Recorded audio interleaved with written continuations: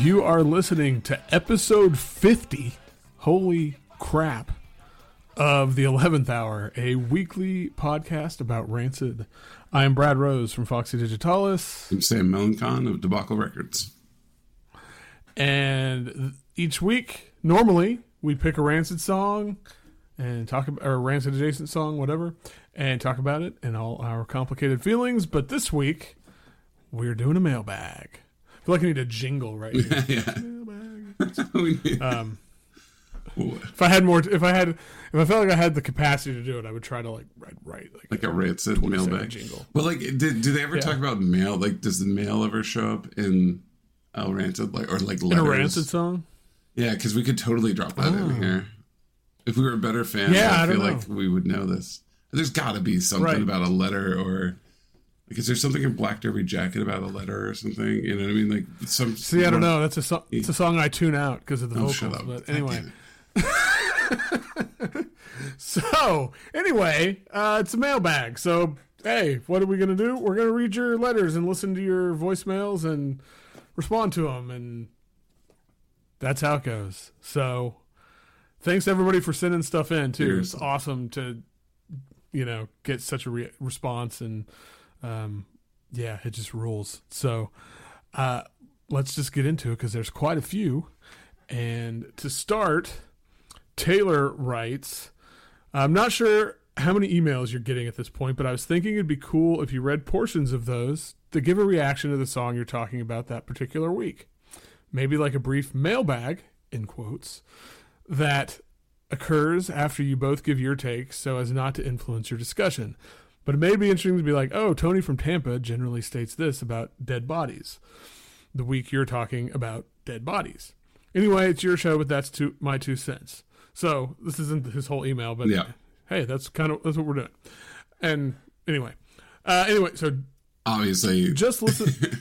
Obviously, kind of including this as the opener because Taylor, that's what we're doing, and we're especially trying to do that with the voicemails, and so like doing kind of the book club element of the voicemail of like if we've talking about a song coming up or talking about a song recently that you've got a take on, that is really what that voicemail is for. Really trying to involve more folks about like if something means something to you, you got a funny take on it or anything, hit that voicemail. Yeah, and we'll play it on air. Yep. So he continues, just listened to Bava a few times over, and I can say it wasn't one I really cared for when the record came out. Several listens this evening later, and I'm digging it. 70s rock and roll vibe to the track while singing about the early to mid 70s. I get the vibe of being in a dive bar, maybe a few pool tables, and this band is just killing it with the locals. Only thing missing from this one is Lars doing one of those breaking the fourth wall type things and making a call to the audience. Fun track, and thanks for getting me to give it a second chance. Totally agree that everybody tip your waitresses or something would have been amazing. And it still continues to be both a delightful little goofy little song, and also like if any other band presented that song to me, I would be like, get the fuck out of here. Oh, I know. Yeah, there's something about there's just a baked in absurdity to the song. Yeah. But having Rancid do that just means something very different, or feels very different. Yeah, it's like it's just one of those. It's one of those like, oh, they don't seem to be taking themselves quite as serious. Oh yeah, and you're like, thank God.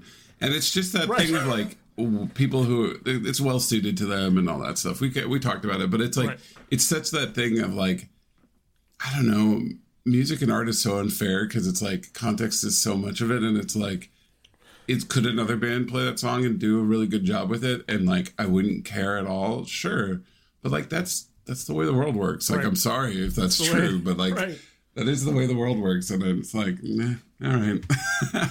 Yeah. But yeah, so I totally, very dive bar feel, and and Lars has done the breaking the fourth wall thing, kind of, a little bit. This is the new face of rock and roll. The reference there. It's the gospel now. It's the gospel now, yeah. All that stuff. All right, so Alex writes, hi guys, my name is Alex. I've been listening since episode 2 came out, and let me tell you, it's the same week as episode 1, so you've been listening since week 1. Let me tell you, I was so excited to see a Rancid podcast of all things. I searched Rancid in the search bar of Apple Podcasts, looking for an episode about Rancid, but finding an entire podcast surrounding it was an even better outcome. Anyways, I can't wait for more, and thanks for putting Rancid out there. P.S. I'm excited to hear your episode about Bad Optics. Such exciting music. Alex, I mean, I kind of threw this one in to be a placeholder for just very nice messages we've got over the last year. It is so nice to get those messages. A big thing that Brad and I have been talking about and preaching is how nice it is to be interacting with people in the world, post-COVID, plus just internet culture. Getting nice notes like this, I'm not soliciting them, but I am saying, like, these do mean a lot to us, and we appreciate them. And even if it takes us many, many weeks sometimes to get back to you or to do mailbags like this, I just want to say, like, this is everything. We're not doing this for any other reason other than to just process our own friendship and feelings about Rancid, and then getting this stuff is just this nice bonus. So really happy that you're enjoying it. And then, Bad Optics, we've had a couple days to marinate in the new song. We did our emergency podcast a couple days ago, and like, I'm just so happy. It's such a cool development. Like, we knew our new Rancid album's coming this year, but the fact that Bad Optics exists, I'm just like, man, I'm excited about what's to come. Yeah, I was trying to explain it to my wife, who eventually will hear this because she's been listening to this podcast. But I was just like, this is a way bigger deal than a new Rancid record. She's like, okay, I'm like, no, you don't understand. It's and I still think the song rules. So. Yeah. I'm like, I've come up on it even a little bit. So. Yeah, same. Okay, let's see. Errol, I think it's Errol. Yeah, what a good name, like Errol Flynn. Yeah. Errol writes, "Hi, gents. When are you guys going to discuss the 11th hour? You've named your podcast after it, but haven't covered it yet. Anyway, I must be old, have been a Rancid fan for 30 years, have even permanently scarred myself with Rancid tattoos. Enjoy your podcast and keep up the good work. When are we going to discuss the 11th hour? I don't know. Stay tuned." Yeah, that one's been kind of one of the sacred cows for me, to be honest. I've been like, is that the last one we do? I'll be honest, it's been kind of like one where it's like, it does feel like it needs to be a special one, or like kind of a funny blind spot in our, it's kind of a funny one to like have been putting off for so long. Right. Right. Yeah. But yeah, thanks for listening. And I mean, 30, I guess, when did I... Not quite 30 years for me, but it's close. Yeah. We haven't talked about this. Do you have tattoos? I can't remember. No, I don't have tattoos either. No. That's weird. And I'm not even sure why. Yeah, it's like not even a thing that I've been saying for years that I'm going to get a Triforce tattoo. Yeah. That's another thing we can start a podcast about is Zelda for sure. Oh my god, yeah. I don't want to get too in the weeds here, but that last video that they released, we could have done an emergency pod, honestly, about the gameplay trailer. So Breath of the Wild, Tears of the King, or Tears of the Kingdom, or whatever. Holy shit! Like I said this on Twitter. I was like, "Well, Fox Digitalis isn't going to be around the last half of May because I'm going to be too busy making weird boats." Exactly. I can't believe how much nuts that's going to be. But yeah, tattoos. It's interesting that we're both. People who are in cultures where I'm totally pro tattoo and think tattoos are fine, but like I'm also, I'm a little anxious about the permanence of the tattoo and like being like, yeah, that's been part of it because I overthink that and think about like, well, I feel really strongly about this now, but in 10 years, am I gonna not? And I don't think that's, for a lot of people, that's not what it's about. I mean, my wife has loads of tattoos, so it's just a very different thing. There's this sort of lack of preciousness that I think is kind of admirable in a lot of people our age. I think that's and younger, a really good way of putting it. That like they're like, this doesn't matter, like it doesn't have to. Like life happens regardless of whether or not you don't always get to choose, and it can be a moment in time that kind of stays with you.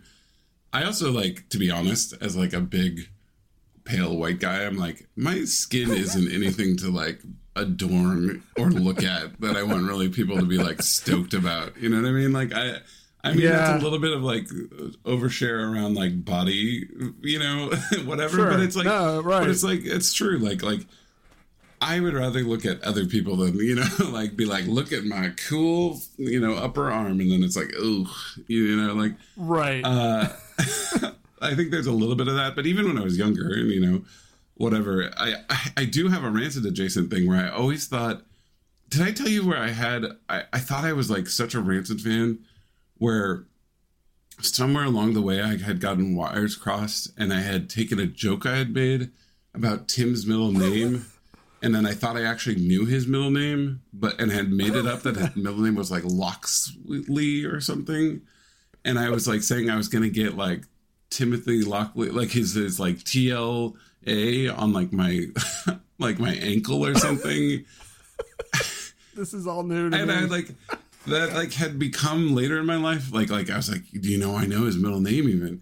And it's like not as it's like Ross or something, you know, and like. And like I had converted this joke about a tattoo into a fact, and it's like it's such a good example of like how, you know, human beings think that they're like these like, you know, memory machines, and it's like no, you're a mess. Like I know. I was having this conversation with my wife the other night at dinner, and we were talking about something, and I was like, I was talking about how I was like, I can't remember shit anymore. I was like, I used to be able to remember things really well, and now it's like, well, shit, that was like 4 hours ago. You can't expect. and I think, you know, part of it's just getting older. Part of it's trauma of the last 3 years and all that. But it's just, I just realized that God, my memory is fucking terrible. Yeah, I know. Yes. So, and that's kind of part of the. I mean, to bring it all back, I do think that part of that is I'm kind of forcing myself to remember part of my teenage years that I really like put away for like 17 and earlier. Not because I had a very traumatic life at all. I had a fine life. I had a pretty great life. But like I kind of sort of went, that's not very useful to me anymore. And that's not who I am. And so I stuffed it in a memory hole, and sort of talking about early Rancid has really made me go back to those times and had some like really nice visceral like, oh, I remember the feeling of this, you know. So bringing it all back like that is one of the missions of the podcast, is like forcing myself to remember this and sort of confront, oh yeah, this is a big part of, you know, Rancid, Hellcat, ska, all this stuff was like a really big part of who I was, you know, whether or not it's who I am. And then it's like, is that still who I am? You know, it seems like a little bit that is, you know, which is kind of surprising. Right. Exactly. No, that's been one of the real interesting things that has happened because of this. And I think you should take this next one because it's very thematic. Yeah, I was going to say, I think this is this is to me. What can we say now? All right. So Taylor writes, yo, just wanted to say, loved the episode today. I wonder what the episode was when he wrote this. It was pretty early. Okay. Love the episode today and was screaming in my car when you brought up the Mountain Goats with regard to B-sides, because it was exactly what I was thinking. I went through a phase where I was a Mountain Goat super fan and was on the forums all the time, and John was dropping weird one-off demos, some of which became all-time favorites in a way that was partly gatekeeping in retrospect, and partly that sense of excitement at discovery.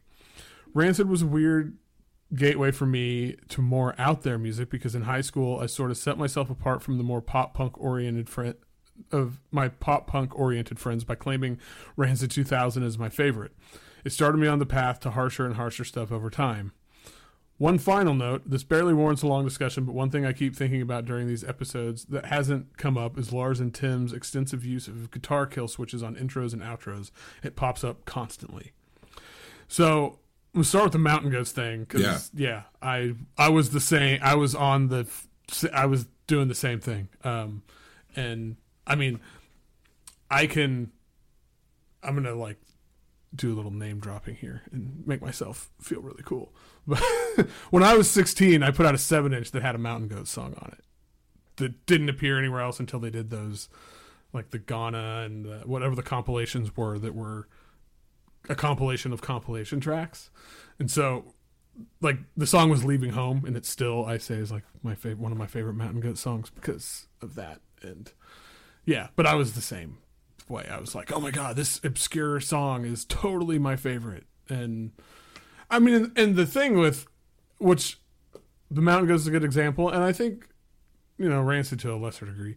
I think it's like Smashing Pumpkins. I think we talked about Radiohead for sure. But I always appreciate when bands have B-sides, they're really fucking good.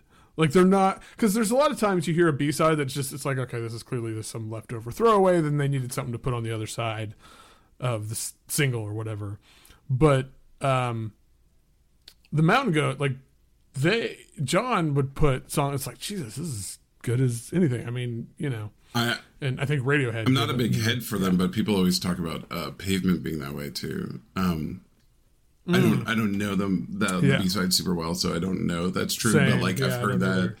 I mean, the '90s were like the era of that, of like B-sides being kind of a currency for a band. You know what I mean? It was a way to give something back to fans. Kind of hold something back for fans. And we talked about like how in that episode about how like it's this double-edged sword of like kind of gatekeeping and kind of like, B-sides were such a weird thing. And one of the weird outcomes was like, you kind of had these problems with gatekeeping and sort of like, oh, you don't know this weird bootleg of whatever, it's like all the Radiohead fans were like, oh, you didn't know Nude back in 97 when they couldn't get a good version of it. And they kept, doing it live and all these things. Right. And it's like, doesn't really matter. The real version Nude kills all those versions. Get over yourself. You know what I mean? Like, who cares? Like, and it's like, right. But it was also such a product of the scarcity model of the CD era. You know what I mean? Like, and like the CD single and all these things. Like even more than a 7-inch thing. It was like,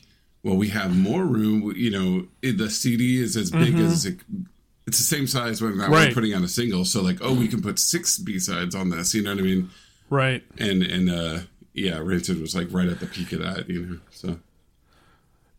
Yeah. And I do think that's interesting. He talks about how it was his sort of gateway to harsher stuff. Yeah. I mean, I can see that with 2000. I'm sure it was a little bit for me. Not that I wasn't also doing, hardcore and post-hardcore, but like, it was probably encouraging to me that like, oh, as I'm going down these like pathways, to weirder hardcore and grind and all these things, that like Rancid was kind of too, it was kind of in the air, it was like encouraging to me. And, we've talked about how even the little tiny bits of Let Me Go kind of going like a little psychedelic in the guitar line, like felt like a little permissiveness to like be like, oh yeah, guitar, psychedelic guitar is a thing that's interesting to me. And even though that's like 10 seconds, it still felt like, ooh, even they feel this way. You know what I mean? Like, also, yeah, I mean, yeah, no, I mean, I get what you're saying. Like for me, it was not that like because again, I'm older. Yeah. But by 2000, like I was way down the fucking, I had like noise bands and yeah. Because I was just so fucking cool. You're way cooler. Let's make sure that. No, I'm joking. Also about like, but I do think. Go ahead. I wonder if I do wonder though. I just thinking about that. I feel like that there's probably a decent number of people out there who like that was a pathway, and I think that's pretty cool. Oh yeah, I wonder if there's tell us like because that was like the turnover to a lot of weird music just becoming a lot more.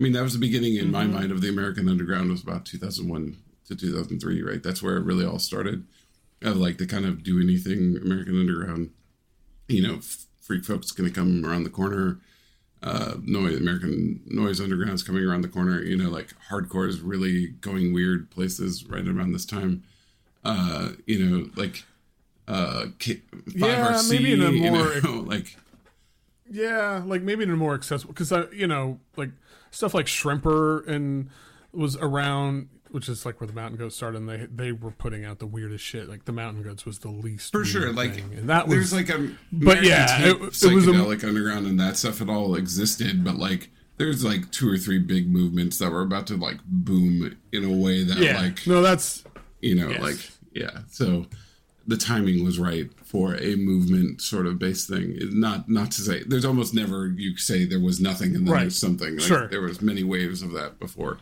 but I'm just saying for the right age group, it's about to come around. So if it could have been priming the pump a little bit. Also, this thing about kill switches, like if you watch them talk about their guitars, they talk about how one of the pickups is off. You know what I mean? Like they fully go hard on the whole kill switch thing, and I just think '90s did that. Like that was such a '90s punk rock thing. Like I think Fugazi was really into that, and like it was just such like a cheap. Like, do you feel like it was like guitarists wanting to push their sound out, but like being kind of afraid to do anything too crazy? You know what I mean? Like it felt like, to me, it felt like the tiniest bit of Sonic Youth. You know what I mean? Like, okay, we're not going to string some strings through a thing to make it sound like a bell. That's too much. Like, I'm not going to put a screwdriver through my guitar neck. That's too much. But I can kind of put a kill switch here to kind of play with feedback a little bit, and then I'll be, like it's like the tiniest hint towards a little psychedelia. A little bit more. I think so. It was the one thing that was somehow permissible or something without, because if you got too far, I think, that's not punk rock. Yeah, and then you're like Swans and right, Sonic Youth and and you're what are you doing? You're trying to be college, art rock, right, yeah, exactly, and you're still punk rock if you're just doing a kill switch, right. Excuse me. So Lasse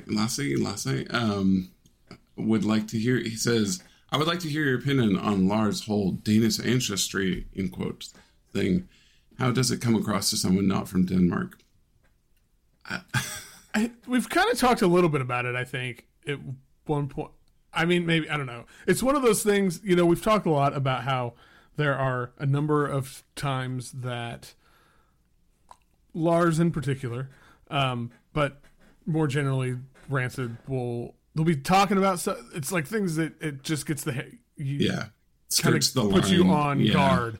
Yeah, and it's like, ooh, and this is like one of the biggest ones. Yeah, this comes across as a little bit of like, a North American man talking about old Nordic countries. It's almost always like, whoa, hold on, what are you going to say next? Yeah.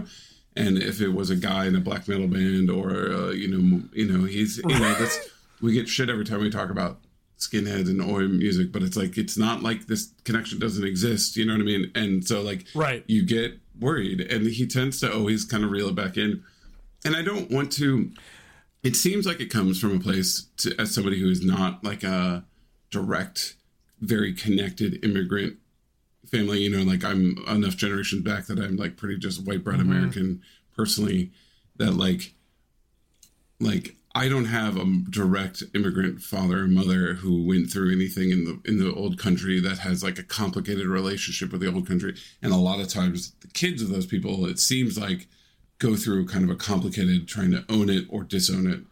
And it seems like he's going through this whole like trying to own it thing because he sees some power and some like something about identity there. And I don't want to like shit on that. Because he's got this very, like, famously strong Danish mother who her parents went through a lot. She went through a lot, right. And she was very proud of her heritage. And it's like, that's interesting and like telling and all these things. And it's like, that's not my experience. So but I think I'm more interested in what does it feel like for somebody from Denmark? And there was some messages earlier from this person about like, comes off as cringy and sort of misinterpreting things and not exactly right. It feels very like a foreigner trying to interpret something, and maybe that's kind of okay. Yeah. Like, isn't that the immigrant child's like that's probably pretty common, I would guess, right? But I would think, especially for somebody who was. And I don't know, was his mom from Denmark? Like, I mean, was she? I don't know the whole story. Like, if he's like first generation, born. there was. I believe she was born over there. I think. Okay. I think, though, I don't want to talk out of, Right. Yeah. But yeah, I mean, I do. I think that is for, I mean, I've had friends who were first generation, like their parents came from, well, I mean, hell, my mom, my grandparents came from Germany. And so I think that is definitely part of, I don't want to say it is, but it can be part of the experience of where you've kind of got one foot in each world, but one of the worlds you don't really know, like you only know it from a distance. Yeah. And it's that really complicated. And so, yeah, I mean, I think that lends itself to it being like an awkward thing. Well, especially like if like your entire identity is this one person's view of, or these one or two people's, or the small group of your extended family's view of the world, right? Of that country. Yeah. Your interpretation is like this very narrow interpretation of that country. Also, I mean, there's just some truth to, and then the Nordic countries, when being, tend to be these almost costumes that other white Anglo countries put on as almost like a costume when they're trying to quote unquote reclaim heritage and do creepy things. So it's like, and it's not dumb. So he knows he's kind of playing with that world. So it's like, I don't know. It's that thing of like, he seems to walk directly into that stuff instead of going, I could really, push hard on this, or it could make me seem bad, but he just kind of seems to walk directly into it. And it's like, he's yet to like cross a line in anything I've seen, though I don't go very deep into his solo stuff, to be honest. But same. But I wouldn't be surprised if there's been moments where you're like, "What are you saying, bud?" Yeah. But yeah, no, I think to me it's more interesting what somebody who is Danish thinks. Yeah, 100%. So. Leave us a voicemail about it. Yeah, there you go. Perfect. Okay, next one is from Matt. This one's kind of long, so I'm just going to read part of it. Hi guys. My mom listened to Rancid, specifically and Out Come the Wolves, on tape in the car when I was in 5th grade. A few years went by and I didn't really listen to them or punk, and then in 2000 I went to a record store and saw an ad for Rancid 2000 saying if you bought the CD you would get a free poster and sticker. I picked up the CD and thought it looked cool. I liked the cardboard case and decided to get it. When I listened to it, it was much different than what I was expecting. Super hard and fast, and I kind of thought it was funny. My friends and I would laugh at songs like Antennas and Rattlesnake. Fast forward to Christmas of that year, I got an Out Come the Wolves on CD, and as soon as that bass solo in Maxwell Murder hit, I knew I was listening to my new favorite band. I revisited 2000 and realized it was awesome, then fell down the punk rabbit hole. Eventually, Life Won't Wait would become my favorite. Top 3 for me are definitely an Out Come the Wolves, Life Won't Wait, and 2000. Just not sure on the order. That sounds familiar. So, becoming a fan between 2000 and Indestructible meant that Indestructible was my first new Rancid album, so for that reason it'll always hold a place for me. I totally understand your feelings toward the album and kind of fell off Rancid afterwards and got tired of the tough guy routine they were doing at the time. Each time they came out with an album, I would always check it out, but it was definitely a little disappointed in Dominoes and parts of Honor. Troublemaker is a breath of fresh air, though, and it looks like they might be coming out with a new album this year, so hopefully that continues the trend. My mom got me into music, and when Rancid was touring for Indestructible, she won tickets for me to see Rancid at a small show for a local radio station. We met the guys afterwards and got pictures, and they were all super nice and welcoming, especially Tim and Matt. My mom passed away a couple years ago, so listening to Rancid now makes me feel closer to her since we shared that bond. Anyway, I wanted to write and thank you for doing the podcast. It's always great to hear other people talk about this band. I'm always down to discuss them and keep up the great work. So that's a great, like, this is it for me. Like, these kind of stories, I love hearing for this kind of thing, and it just makes this, it just makes everything feel more like real and connected, and it's I love stories about how we talk a lot about fandom and how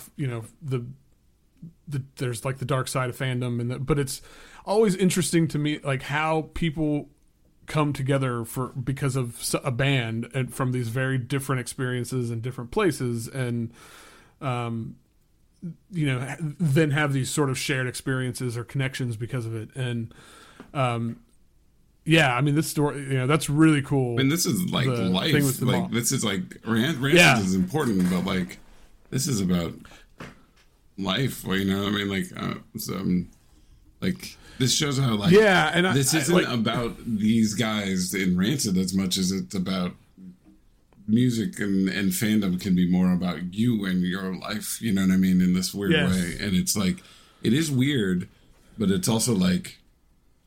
It's the glue that holds all the other stuff together. You know what I mean? Like, and so, absolutely. I mean, for me, like, it's kind of an interesting parallel for me is Bob Dylan, because when I was probably like 5-6 years old, my mom went to church. Her father was a preacher. So she was, but my dad didn't go to church. He did when we were like really young, or maybe, I don't know. Anyway, whatever. He stopped going to church. And so if one of us, if my sister and I, like if we were sick on the weekend and weren't going to church, we'd stay home with my dad. And when I would stay home with my dad, we would sit in the living room, and he would be, he always on Sundays is like when he pays bills and all that stuff. And he would put on records. And so I would just sit there and we would listen to records while he was paying bills. And it was always, the things I remember are, we listened to the Beach Boys and we listened to Dylan. And the 60s Dylan records were his records. And I love those records.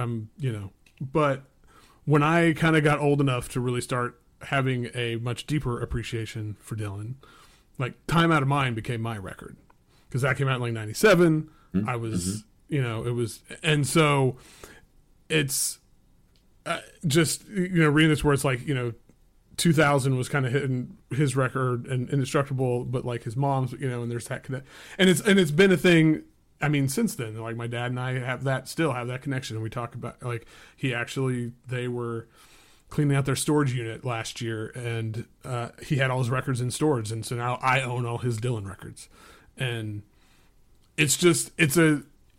the connection to me, it's like, it's all like the connections that happen in your life because of stuff like this that's the shit.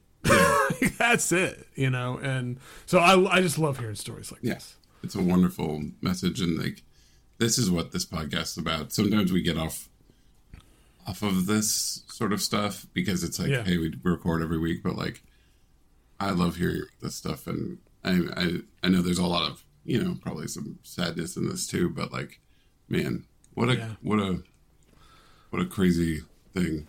Also blew my mind that your mom listened to Rancid driving you around when you were in 5th grade, like that. That's like, ow. No, not even. No, that's God, I mean, it makes sense. I mean, like that's the cool thing about bands with longevity too, is like the intergenerational element of it. Like my kid is 8. And we're going to go see Interrupters, which are, like kind of a Rancid adjacent project. And, like that's pretty wild. I listened to, all this stuff when I was in middle school and high school, like it's like, it's cool that we live in an era where like this stuff can be kind of has that longevity. And it isn't like the difference between my grandparents and my parents' music couldn't be more different. You know what I mean? And like, right, like the it's like the silent generation, and the boomers are like they have no connection culturally to each other, like where we live in much more of a squishy generation, and so it's so nice to hear that like it's a shared love, and it's you kind of make fun of bands for getting old, which I think is one of the more silly things that we do. I think Sonic Youth got better, if anything, you know what I mean, like when they got older, like. And like, a lot of bands, why would we think that they only could make a good record when they're 21? Certain genres maybe, but like, I don't totally believe the whole thing that like bands are only relevant when they're 23, so. Oh. I can't believe that, goddamn. Yeah, I know, yeah, exactly. I still haven't made my good record yet. Right. Yeah, I'm still. You're making your best music of your career, man. You know what I mean? That's how I feel. You know, I don't know how. You know, I'm glad somebody agrees. I don't know how many people do, but yeah, and like that's. I don't buy any of that shit. Yeah, no. I mean, to be fair, Rancid probably made their best music in the 20s, but well, they're showing that they're still able to make interesting stuff, though. I think all of a sudden, you know. Hey. So yeah, bad optics, exactly. I'm thinking exactly that. All right, Andre asks, please make an episode about Tim Armstrong's feature with Section Hate on Sweet Sweeper. I have heard this. I listened to it. It's definitely in the list of songs for me. Yeah, I found it very interesting to see him guesting on sort of a classic, like almost like purposefully offensive 80s thrash punk bands, kind of like almost like Stormtroopers of Death sort of band. It's not as offensive as that, but like that sort of like over the top, kill 'em all, like sci-fi violence sort of throwbacky band. Yeah. I found that very funny, and I wanted to know. It piqued my interest enough to be like, where did this come from? Is he just buddies with one of these people, or did they ask him? So, anytime he kind of stretches himself into any direction, I get kind of excited. So, like, it's definitely going to be on the list sometime. So, I literally had to look it up when I saw the theme. I think I sent it to you at some point, being like, oh, maybe so. But it is very like, what? Where did this come from? I remember I somehow, I was trolling for like, what has he been guesting on in the last 10 years? When we started the podcast, and it came up, and I was like, what? What is this? Oh man. But yeah, I mean, it's Rancid and Rancid adjacent. It's totally in the list. That's as adjacent as it gets. I don't know. That sounded weird. I don't know. Okay, let's see. Dixon sends in. You guys touch on this quite a bit, but I can't remember if you've actually come out and said it. Rancid is only good when Tim was hitting it on all cylinders, 93 to 2000. After 2000, they took a nosedive. Lars is consistent. Matt is always on point. Brett and Brandon are great. The wild card is definitely Tim, and it seems that when him and Brody broke up, he went sideways and took Rancid's music with him. Also, Raid. Fuck. Best song with Tim since 2000. I hope this is good omens for the new Rancid album. Rancid shaped my younger years. Huge fan of the podcast. You guys are crushing it. Thank you. And then P.S., when are you guys going to get some of their B-side tracks? Tattoo, Brad Logan, Harder They Fall. Those are some serious bangers. And we did. What did we do? I can't remember. Things to Come. That was what we did. That was and, I want to riot to me. I think of comp tracks as B-sides, but whatever. Yeah, we will do more B-sides. Well, yeah, for sure. B-sides are coming. I love Brad Logan. I love Stop. I love a lot of this stuff for sure. Yeah. But to the meat of the message, the simplification of like, in a weird way, we have kind of confirmed this, but is this the reason we feel this way? I think so. I mean, honestly, like when I read this, I was kind of like, oh. I mean, I think that Brett leaving had more of an impact than I agree with that. I think give credit for. I think Brett has way more impact than people. And I agree that Matt is always on point on bass. His vocals. I mean, come on, boom shaka laka laka boom. Come on, and like that's fucking terrible. I mean, I'm Matt Freeman, and I'm here to say.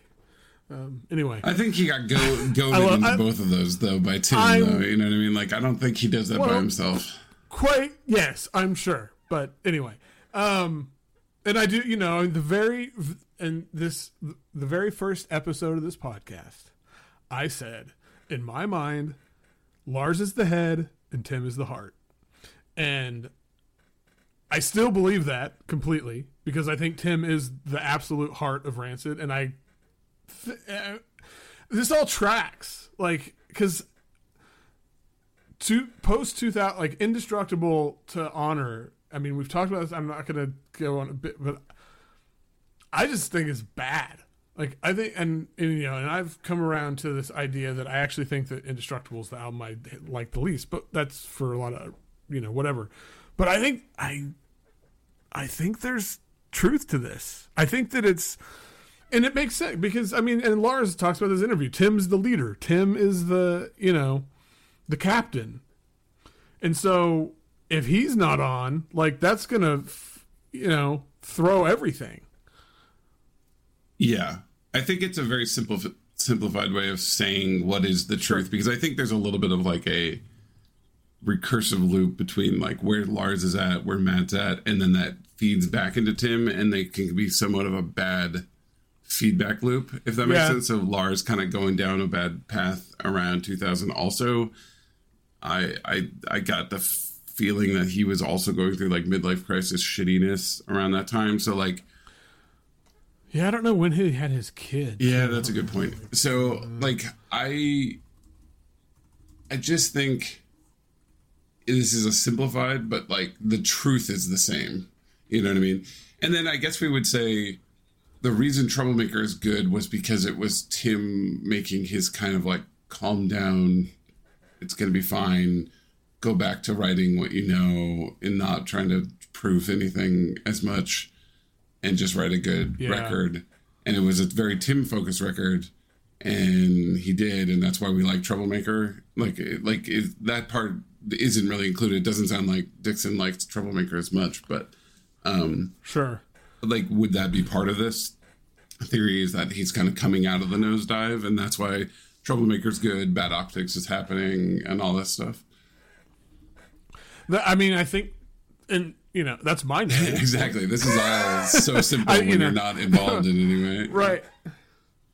But yeah, like it is a total simplification, but I do think there's a lot, like, as goes Tim, so goes Rancid, in a big, not completely, but it makes sense. It makes sense. Yeah. Like, and again, I do think that Brett leaving was, Brett played on Indestructible, and I fucking hate Indestructible. Musically, so I think musically it's tighter than some of the other records.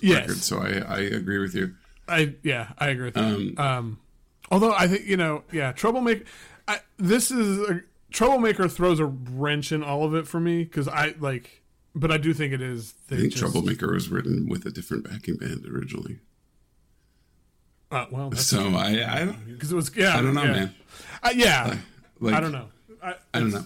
We're gonna see. I think one of the most interesting things we're gonna be able to contrast is recent Tim with a different group of people around him with Bad Optics, and recent Tim with the old hands of Rancid, and see like what happens. It's gonna be really interesting to see. We are such fucking nerds. Rancid, oh my god! But like, I know. It's gonna be interesting. But Rancid 10 is gonna tell the story. It is. It's gonna be really interesting. So I'm excited. It's a great time to be a fan. I'm gonna really hope that the narrative surrounding all this is a little bit of our, like, hopefully this is a little bit of post therapy, for all of them. They all seem to be in a much better place. Lars is being way more true to himself. He just loves fucking Kiss and wrestling and wrestling. And he's a wrestling influencer, and he's just a nice guy. He's being his best nerdy self. And it's all I feel like he used to tell himself no, you know what I mean? And now he's telling himself yes on all this stuff. And like, that's my narrative. And radical acceptance. That's totally not fair, but it's like, I think it's happening. So, and also, by the way, Dixon, you sent us a couple nice messages, and I do want to appreciate that and say thank you. Every time you send a message, we really appreciate it. So, Jonathan sends in an email saying, "Yo, Rancid Pod, what's your favorite Rancid music video and album cover? Love the podcast and see you in the pit." All right, let's do this one by one. Music video. Album cover's easy for me. Let's start with album cover. It's easy for me, too. Let's just get that out of the way. It's Life Our Way, but it's that stupid font. It like kills it. Right. But the picture is so good. Phenomenal. Like, because generally I think Rancid album covers are pretty bad.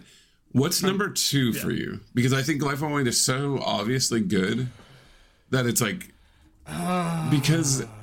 Yeah, right. No, I agree that I'm like trying to think. So for me, it's pretty. It's funny because it's the same problem. Because there's two that are. It's the same problem as album. Because It's well, okay. So let me just say, instead of being very obtuse, it's either 2000 or it's an Out Come the Wolves. And Out Come the Wolves actually isn't that great. That's what I was going to say. It's just iconic, I think. You know, it's like it's a little bit more important than good. You know, right? And there's to me, there's something about the red logo on that image that just I agree. It's like it's kind of a dumb picture. And I mean, the graphic design is so extreme. You know what I mean? Like it's graphic design is my passion. I mean, no, I think it's one of those two. And then 2000 is probably like actually from a graphic design point of view, like actually good. You know what I mean? On some level. Yes, especially like that. I really like the border. Yeah, the rancid like around it. I think it's good. Like that's as far as them putting their name on any other album covers. That is by far the best. Yeah. If you could do a really nice version, they did a really cool like big version of Life Won't Wait, like quad disc or something that I have of like LP version of Life Won't Wait, and they did it. They did such a rancid thing, which to me, I would go, give me that photo. Take the stupid ransom letters off and like just do a beautiful version of that photo. And instead they just did a black and white with the black line skull of that very like important, you know, that classic Life Won't Wait skull that's on the wall. Come on. And I was like, come on, man. Like it's all very black and white and like minimal. And it doesn't even open up to that photo. That photo's not even involved. And I'm like, that photo is so good. That photo is up there with maybe they didn't have the best rights anymore or something. Yeah, I know, but it's Lars. Lars took that picture, so like, I don't know. It's up there with, I don't know, some of the best rock album covers. I feel like from a pure photo, but yeah, music video. I don't know. I mean, it must be. Ruby is very iconic. I think about him on the bike constantly. I did too.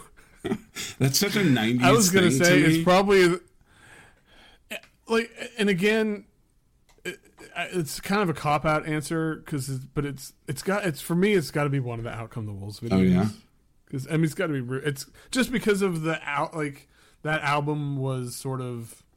It's also when videos were played. Well, that helps too, and they're not just Timovision, which I can't. Yeah, sorry, like I don't give a shit about like the Timovision videos.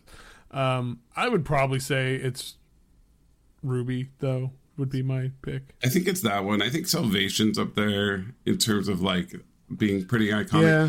I also would say the other image that gets stuck in my head all the time is the weird like. It's not babushka kind of looking thing, but the like "Let Me Go" video where Tim looks with his like safety glasses on and the head wrap and like where he looks like a little old lady and like he's rapping and like there's something about that video that's also very iconic to me, and it's all like made in that time, so it's all like 240p and like you know it's like right. They don't make very good videos. Let's be honest, like they just don't. I mean, that's the truth of it. Yeah, their covers and their videos, like they're iconic in a lot of ways. There's a lot of things about Rancid that are iconic, but like they're also, I think, accidentally iconic and like not very good. Yeah, I just would want more from a lot of them, you know. And yeah, so I might pick "Let Me Go" just because I remember watching it over and over a lot. You know, like that was kind of an early internet thing, kind of in the same way that like, Ruby Soho is like kind of iconic to the MTV period. "Let Me Go" is kind of iconic to the early internet period for me. So. Yeah, and like, I mean, when that came, I'd kind of moved on from Rancid at that point, so it never really makes sense. So, all right, next, I guess we got a voicemail next, right? Is that the next thing? Yeah. So let's play Glenn. Good friend buddy Glenn. Got a voicemail here. Hey guys, this is Glenn from Kansas City again with a question for your mailbag episode.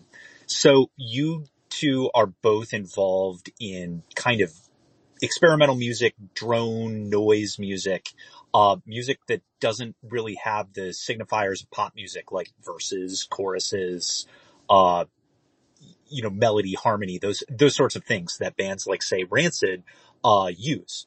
So my question is, what tips would you have for curious listeners for listening to the sorts of music that you guys are involved in?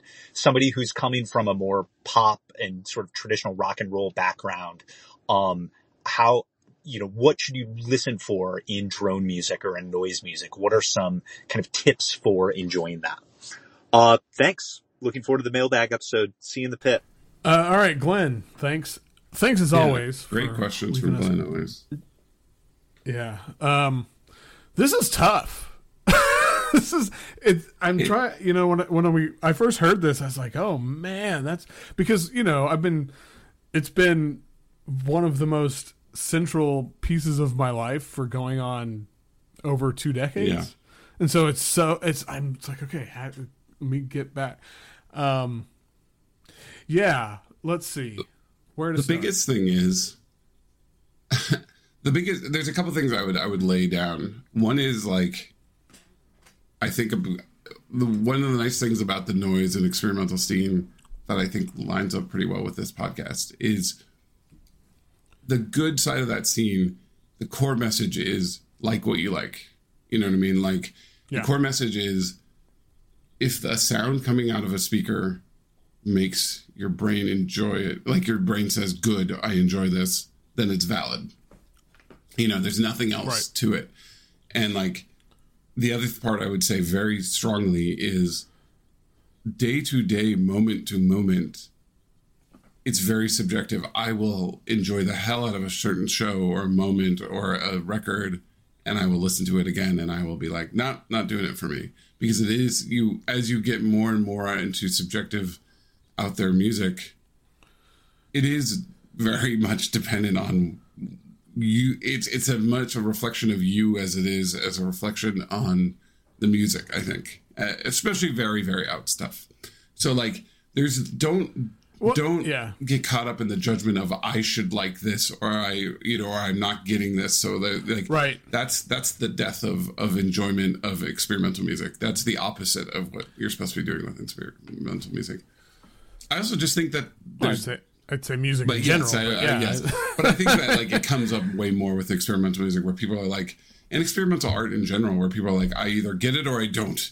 It's like, nah, it's way a little more mushy than that. You know what I mean? And you might feel it in the moment or not. And it's what it means to you to get it, quote unquote. It could be completely different than somebody else. Like, who cares?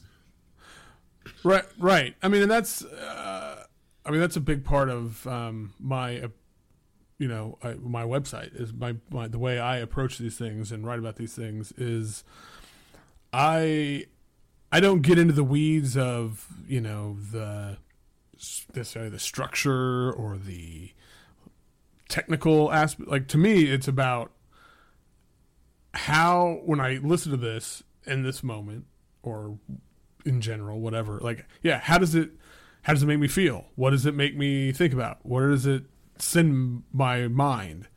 And I don't know that I haven't talked about this on this podcast, but like one of the most formative experiences for me when it came to art writing, let's say, is in college. I took a class. So this is like the most random thing, but the University of Tulsa, for the longest time until he died, the great world famous Russian poet Yevgeny Yevtushenko taught there for half the year, because he lived in Tulsa for half the year and he lived in Moscow for half the year. And he taught classes on Russian European cinema and Russian European poetry.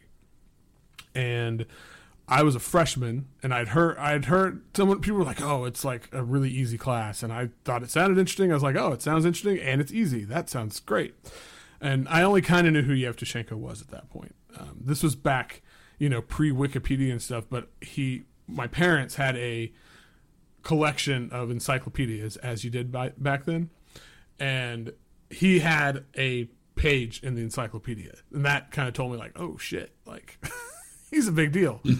Anyway, his whole thing. So I took Russian European cinema my freshman year, and basically the class was we'd show up. It was at night. It was like a 6 to 9 p.m. class. You'd show up. You'd watch a movie, some random European or Russian film, and he wanted you to write a response to it. And he was like, I don't want you to tell me what, the meaning of it is. I don't want you to, talk. He's like, I want you to just write how it made you feel. That's what I want to know. And that was the class. And it kind of just was like, oh, shit. And so that's been a big part of my approach to music and art, and is like that piece of it is so important. And so as far as, finding what you like, I mean, the real hard part is there's so much, and it's like, where do you start? How do you know where to look? And, I've been doing this for 20 plus years, and I still sometimes like, shit, I do most of it through Bandcamp. That's kind of my home base.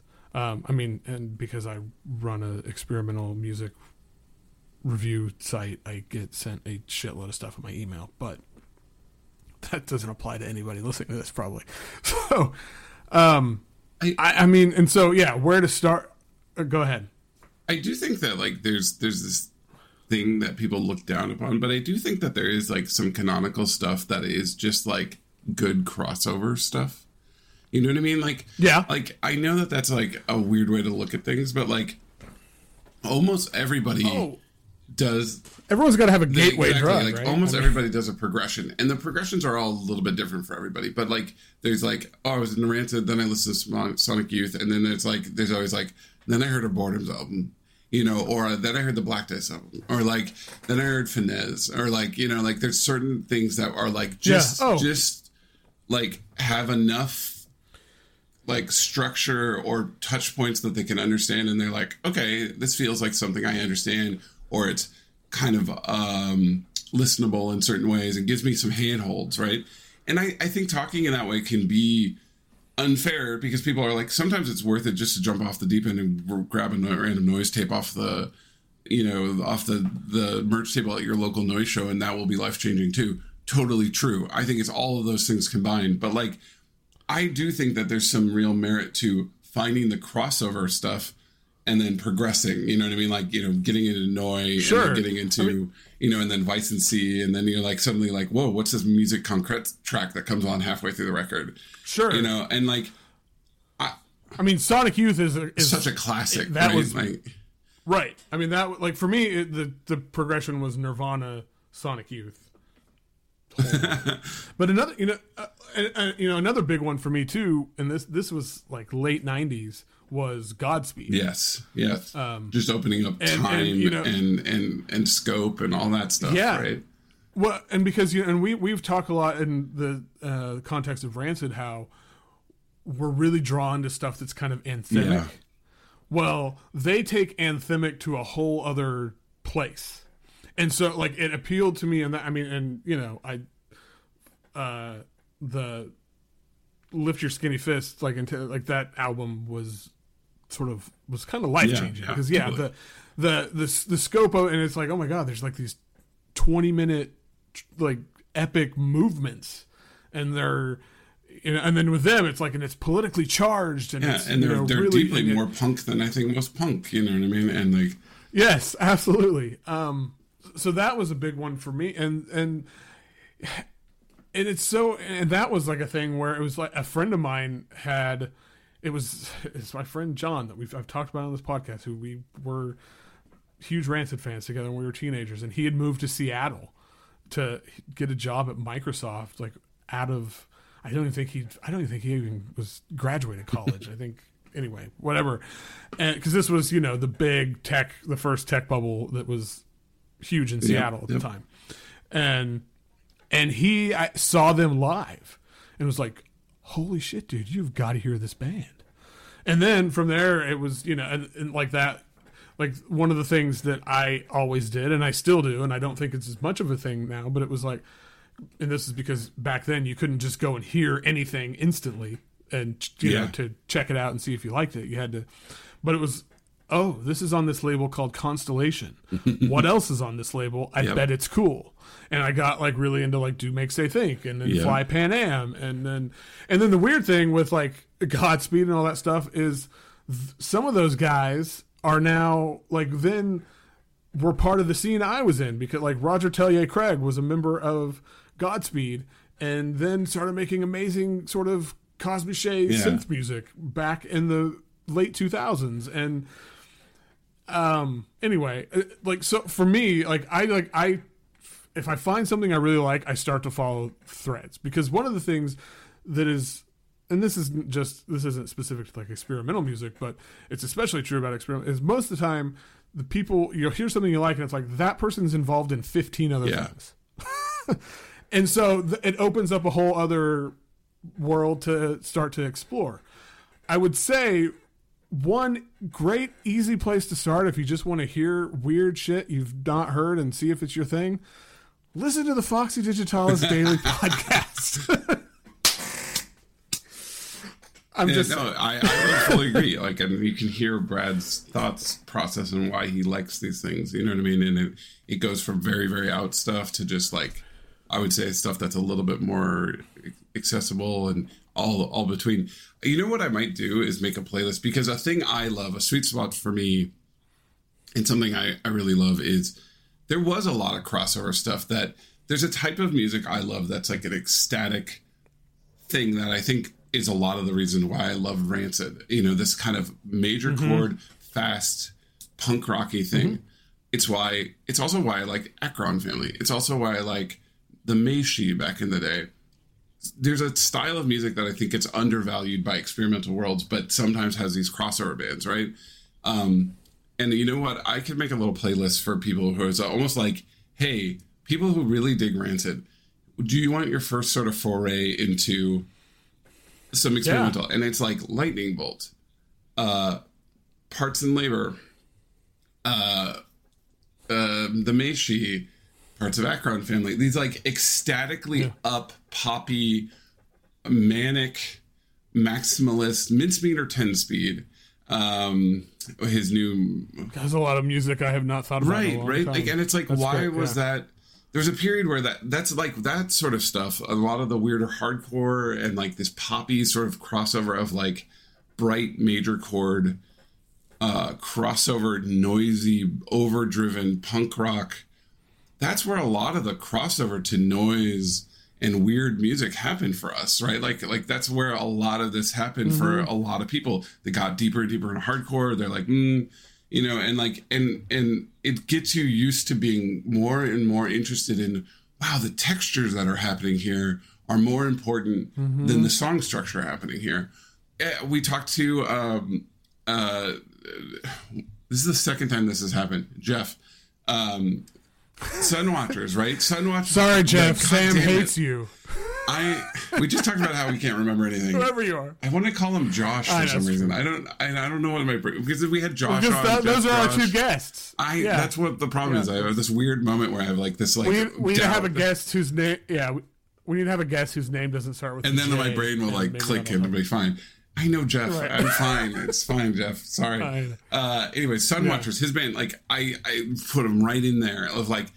Though they're very structurally beautiful and amazing, like crystalline, you know, kind of jazzy, interesting, proggy structures. But like they also have that overdriven, beautiful, like, and I go like, it doesn't blow my mind that he was into Rancid as a young man. You know what I mean? Like, I would love to put a playlist together of like some stuff for you guys, like, because that's how I crossed over. You know what I mean? Like getting more and more into this sort of excited. And I go back to, I listen to Fang Island. I love like over the top, blown out, anthemic music. Fuck Buttons, like I think Fuck Buttons did more for our scene than everybody like shits on Fuck Buttons, but like that did more for our scene than like most bands, because that it was a crossover thing that was anthemic and overdriven and made people go, what's this? You know, it was a lot of people's like equivalent to Godspeed or whatever, you know what I mean? Like, and they went, whoa, what's this thing? It's way more about texture than it is about song structure.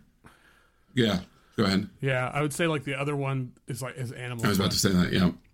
kind of did. And I mean, it's maybe less blown out, but it's very ecstatic. Depends on what era. I mean, like if you got in, it's well, that's true. You know, and so like I say Animal Collective for sure. So like I think though I really hate that because those bands are crossover bands, they get left behind, because that's actually kind of one of my sweet spots and like what I love. And like the every time I find a band in that style, like it gets put in this special box for me of like, yes, yeah, you know, like I get so excited, you know, and like there's ones that are accepted and like people love, like Horse Lords, you know, and then there's ones that like kind of are seen as like, oh, you know, Dan Deacon is another one I would think of, right? Like where you kind of go, well, I'm kind of over it, you know, and you're like, how could you be over it? It's so fucking good. You know what I mean? Like, you know, like, I mean, some of it comes from a lot of that music was made at different points where like the world felt like it was getting better, and the world hasn't felt like it's getting better in a long time. You know, like I think the fact that a lot of that music was made post 2008 was a big deal. Yes. So maybe it was harder in the Trump COVID era. It's harder to listen to some of that music. But if you do want that sort of racing ahead, anthemic, major chord, staring in the sun, that's my favorite stuff. Boredoms, you know what I mean? Like, this is my favorite music in the world, you know?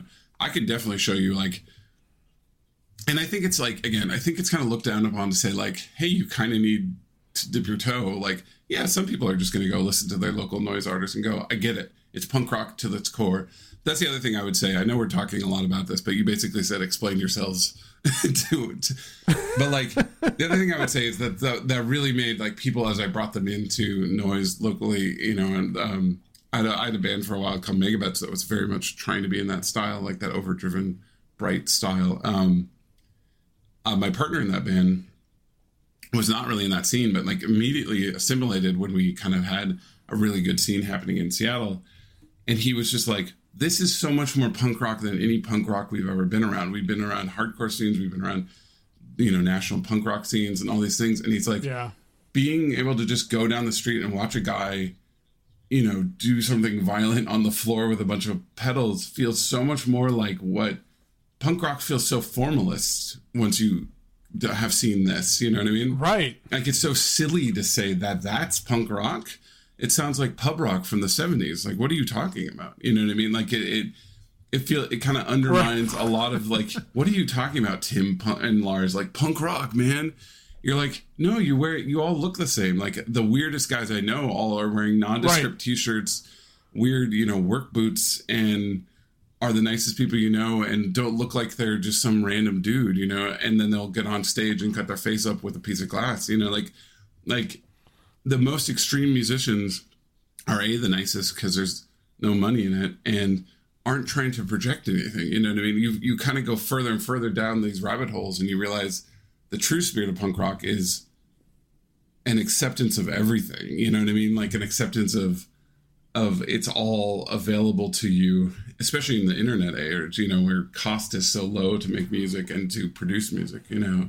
Yeah. And so, I don't know. There's so much here. We could talk forever, and I'm happy. I know this could be like a whole other podcast. But like, you know, I love that you obviously like playing to our things we love to talk about. But like, I'll definitely think about picking a playlist for like, you know, like ecstatic music for fans of Rancid who want a little bit more, because that's right in my wheelhouse. You know, like I love that stuff, and you don't. By the way, everything I just said, you don't have to like any of it. Like the whole point of all this is, if you don't like it, don't like it. Like, like it isn't. Yeah. There isn't like some sort of thing that is higher art or lower art or any of this stuff. The whole point is, but there's probably some amount of it that you will like if you just like kind of go look for it.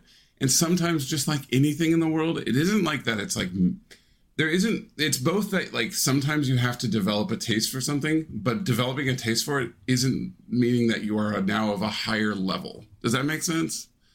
Like you didn't become a cooler person by developing the taste. You just developed a taste. You know what I mean? Like it's not like you're some like more advanced form of music listener. You just developed a taste for something. You know what I mean? Like. Right. I think people put so much stock in like, you know, art and understanding art or not. And I'm not a good enough. I don't have a palette for this yet. And it's like, No, it's just you know, it's not as complicated as people make it out to be. And anybody around you who tries to gatekeep this shit, fucking get out, leave them alone. That's the thing. Yeah. Yeah. Like, and that, yeah, I mean, that's the big thing too, is it's like, and this just goes back to what we try to talk about in this podcast all the time. Like what you like. If it's not, if it's not, don't. There's so many bands I didn't like, and then I left, and then I came back and I liked. Oh, so many bands. Same. And the other thing I would say, it's just like, if you hear 5 things and you don't like it, like just keep look. Like there's so much. There's so much. It's so like much. Don't. If you really, I'm a glutton. Yeah. Like I consume music at a ridiculous degree. I mean, I go look at Foxy Digitalis. It's absurd. But like that's me. And there's no right or wrong way. Like, and that was a big part of why I started Foxy Digitalis Daily, because it was like most people don't have the capacity. My wife always says like my superpower with this stuff is my enthusiasm, because I just fucking stoked all the time and want to hear. But most people don't have like it's fine. And so it was like, okay, I want to start this thing that's like a little nugget each day. And I mean, and even daily is probably extreme for most people, but it's like a way to just share things that it's a lot easier to follow along. Because I understand you can go to the website and it's like, holy shit, this is like, but yeah, I don't know. I think a playlist would be cool. I'd be curious to see, because like I don't even. I feel like if we both made crossover play like what were crossovers for us or whatever, they would be. Yeah, I think they would be. I think because it's a lot about what's happening in the moment when you were personally going through that crossover, but still, I think it's a great idea, and like don't worry about like there's no right or wrong way of how things should sound or be. It's just if you hear some sounds and you think it sounds good and you like it, and half the time you hear something and you'll kind of respond to it in a sort of visceral way. You're not even sure. I'm like, there'll be stuff I'm like, I don't know why I fucking love this, but it's just, I can't help it, and that's cool. Like, just go with it. And a lot of it is patience too. A lot of it is just like, you get into this different type of listening, and sometimes I can't do that, and sometimes it's like I need to put on Fleetwood Mac and like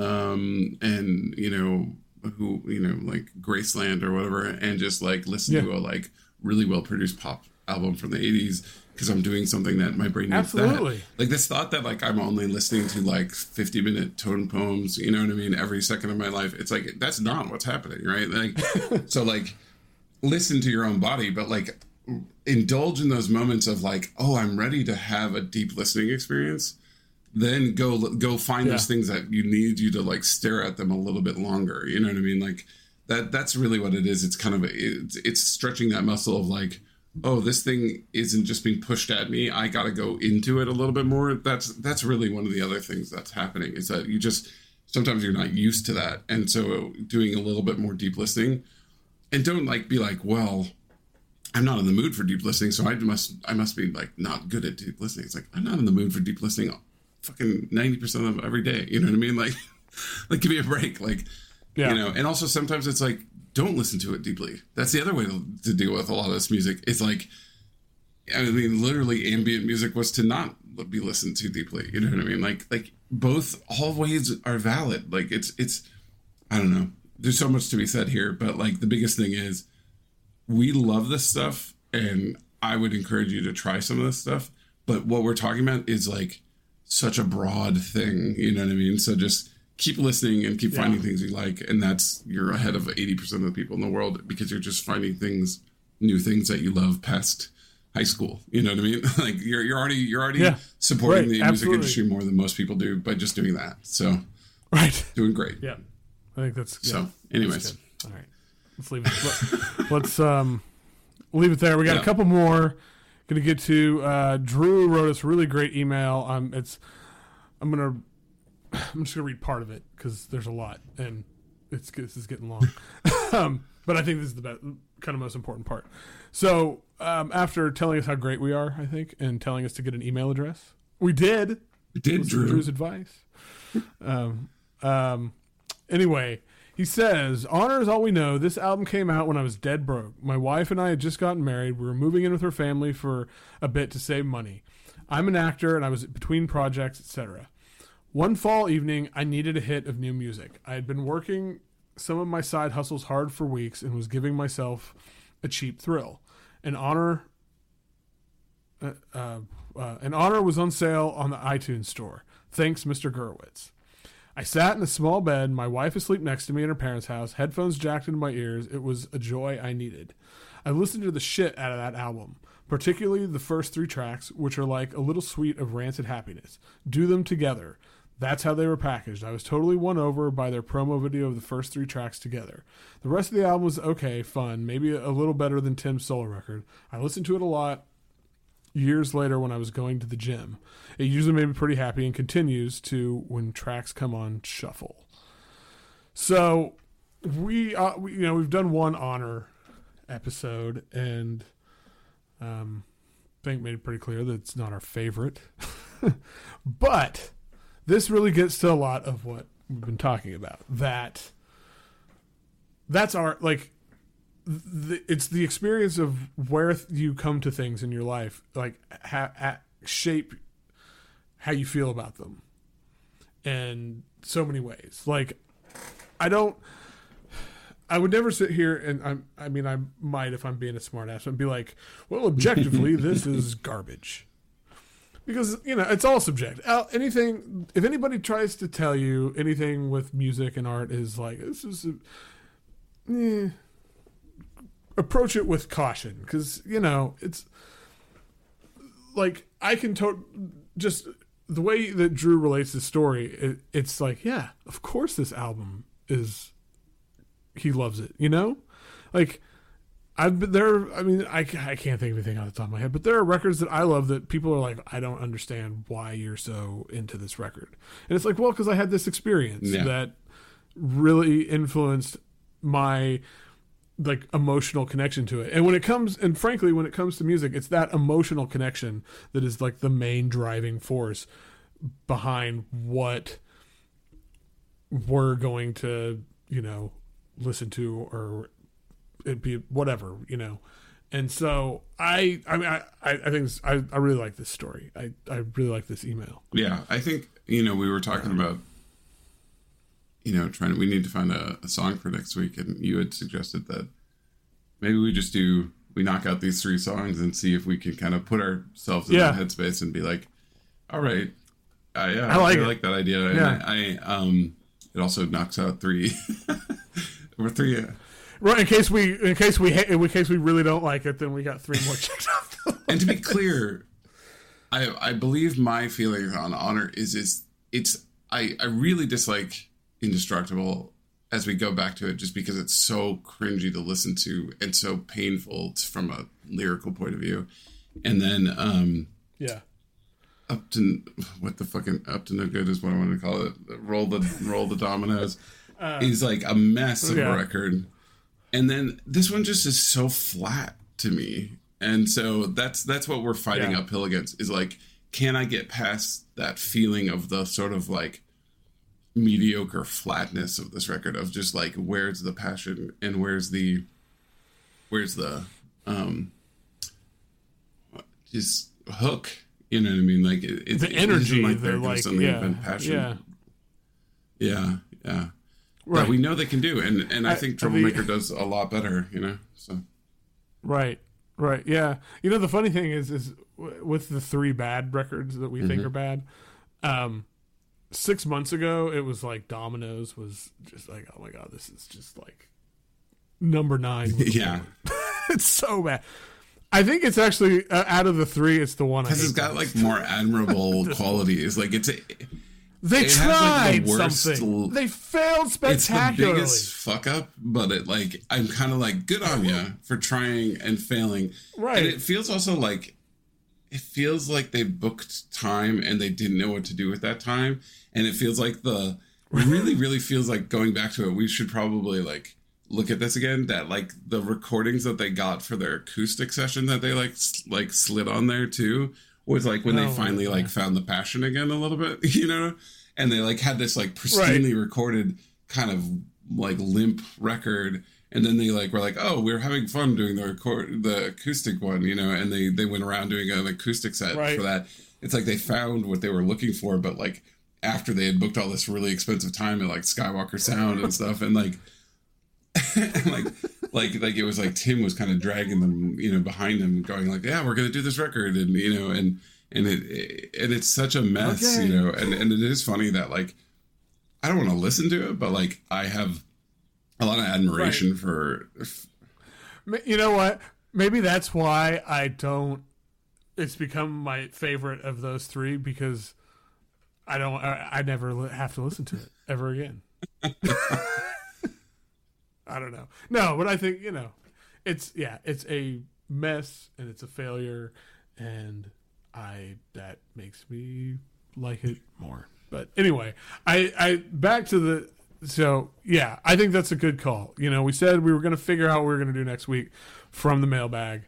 Let's do the first three on Honor and see if we can find a little bit of magic. Yeah. And if you guys got any feelings about those first three on Honor, send us a voicemail and we'll include it. Yeah. Yeah. Okay. What, we got one more? One more. All right. You got it, or am I reading? You're gonna have to do it. I'm at the end of my rope. Okay. All right. Awesome episode about Troublemaker. I wasn't able to say this, but episode 24 was actually released on my birthday. So that was a nice present from you too. Anyways, I find it super interesting that this album was supposed to be a Tim solo album. I love Tim's reggae-ish album. I honestly don't care much for Tim Time Bomb, but there are a few songs I like under that name. I think Rancid as a band became much more comfortable with what they wanted to make in this album. They stopped trying to be the cool punk grandpas and reverted back to just being cool punks. I honestly 100% agree with the fact that there is so much influence from other bands on this album. I seriously thought they co-wrote some of the songs with Dropkick Murphys. I find it interesting that Sam, I think, said how he felt he kind of missed out on some of the early punk scene due to his age. I'm 16, and I feel like I am looking at this band from a window. I remember listening to Rancid 2000 and hearing Tim say on GGF, okay, this is Rancid signing off for now. Until next time, we'll see you guys later. And feeling sad that I kind of would never get to get that feeling of anticipation of the next great album. But alas, that's the way of life, I guess, and thus is the way of music. Anyway, sorry for such a long message. Had to type it out in 2 separate chunks because I put too many characters in. But thanks for another great episode. Can't wait for the next one. And if you're ever in need of some younger perspective into this older band, you know where to find me. This is Alex signing off for now. Until next time, I'll hear you guys later. I just enjoyed that. So that's cool. Man. Yeah. I think it's cool we got somebody, you know, I mean, that blew my mind. Like good perspective. Like, exactly. Like, I think that record's got a couple songs that I'm like, are you sure this isn't a Dropkick Murphys song that they're covering? In a good way. And then to have that perspective of like, yeah, that I know that exact feeling of like listening to like Minutemen or something and being like, I'll never see this band or I'll never be part of the scene, you know, like, and it's that same feeling. And like that feeling of that kind of hurt me, of that feeling of like that anticipation of like being into a band at the height of their power, you know, for Rancid. Like, yeah. But then, hey, Alex, I mean, Bad Optics came out of nowhere, and now you're hopefully kind of excited. I mean, it's not the same, I'm sure, but like, you know, you never know what's going to happen. Yeah, that's true. You know, I wonder how somebody like him, who is, what their excitement level is for Bad Optics. Because obviously for like you and me, because Op Ivy is everything. And so that it's like, oh my fucking God. And it helps the song rules, but you know, like, God, could you imagine if you played it and it sounded like L.A. River? Anyway.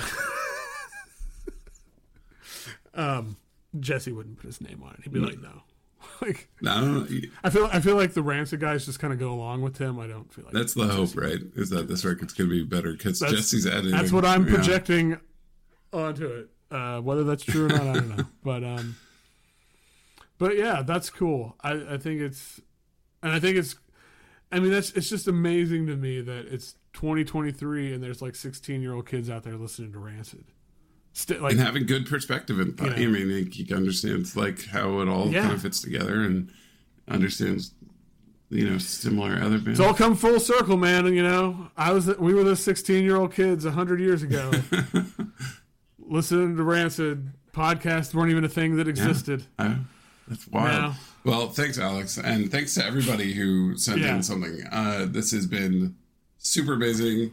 Between the emergency podcast and doing this, like having like other types of podcasts we can do just feels like, we're a real podcast. We're coming around to like a year here and got some stuff planned. And this has been such a cool thing. And so thanks to everybody who sent something in. Keep sending things in. We'll do these periodically.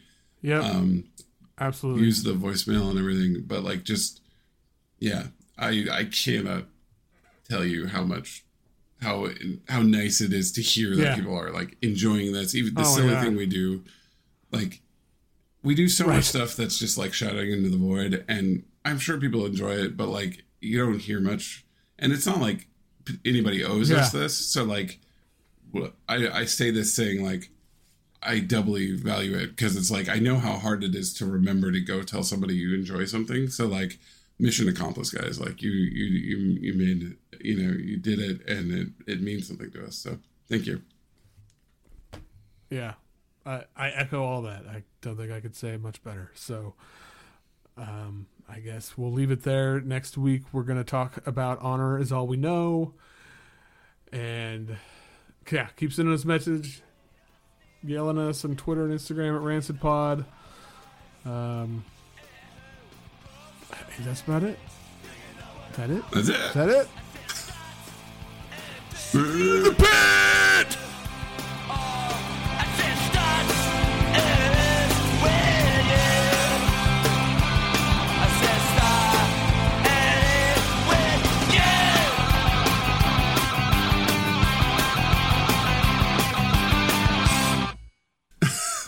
Oh my God, my voice.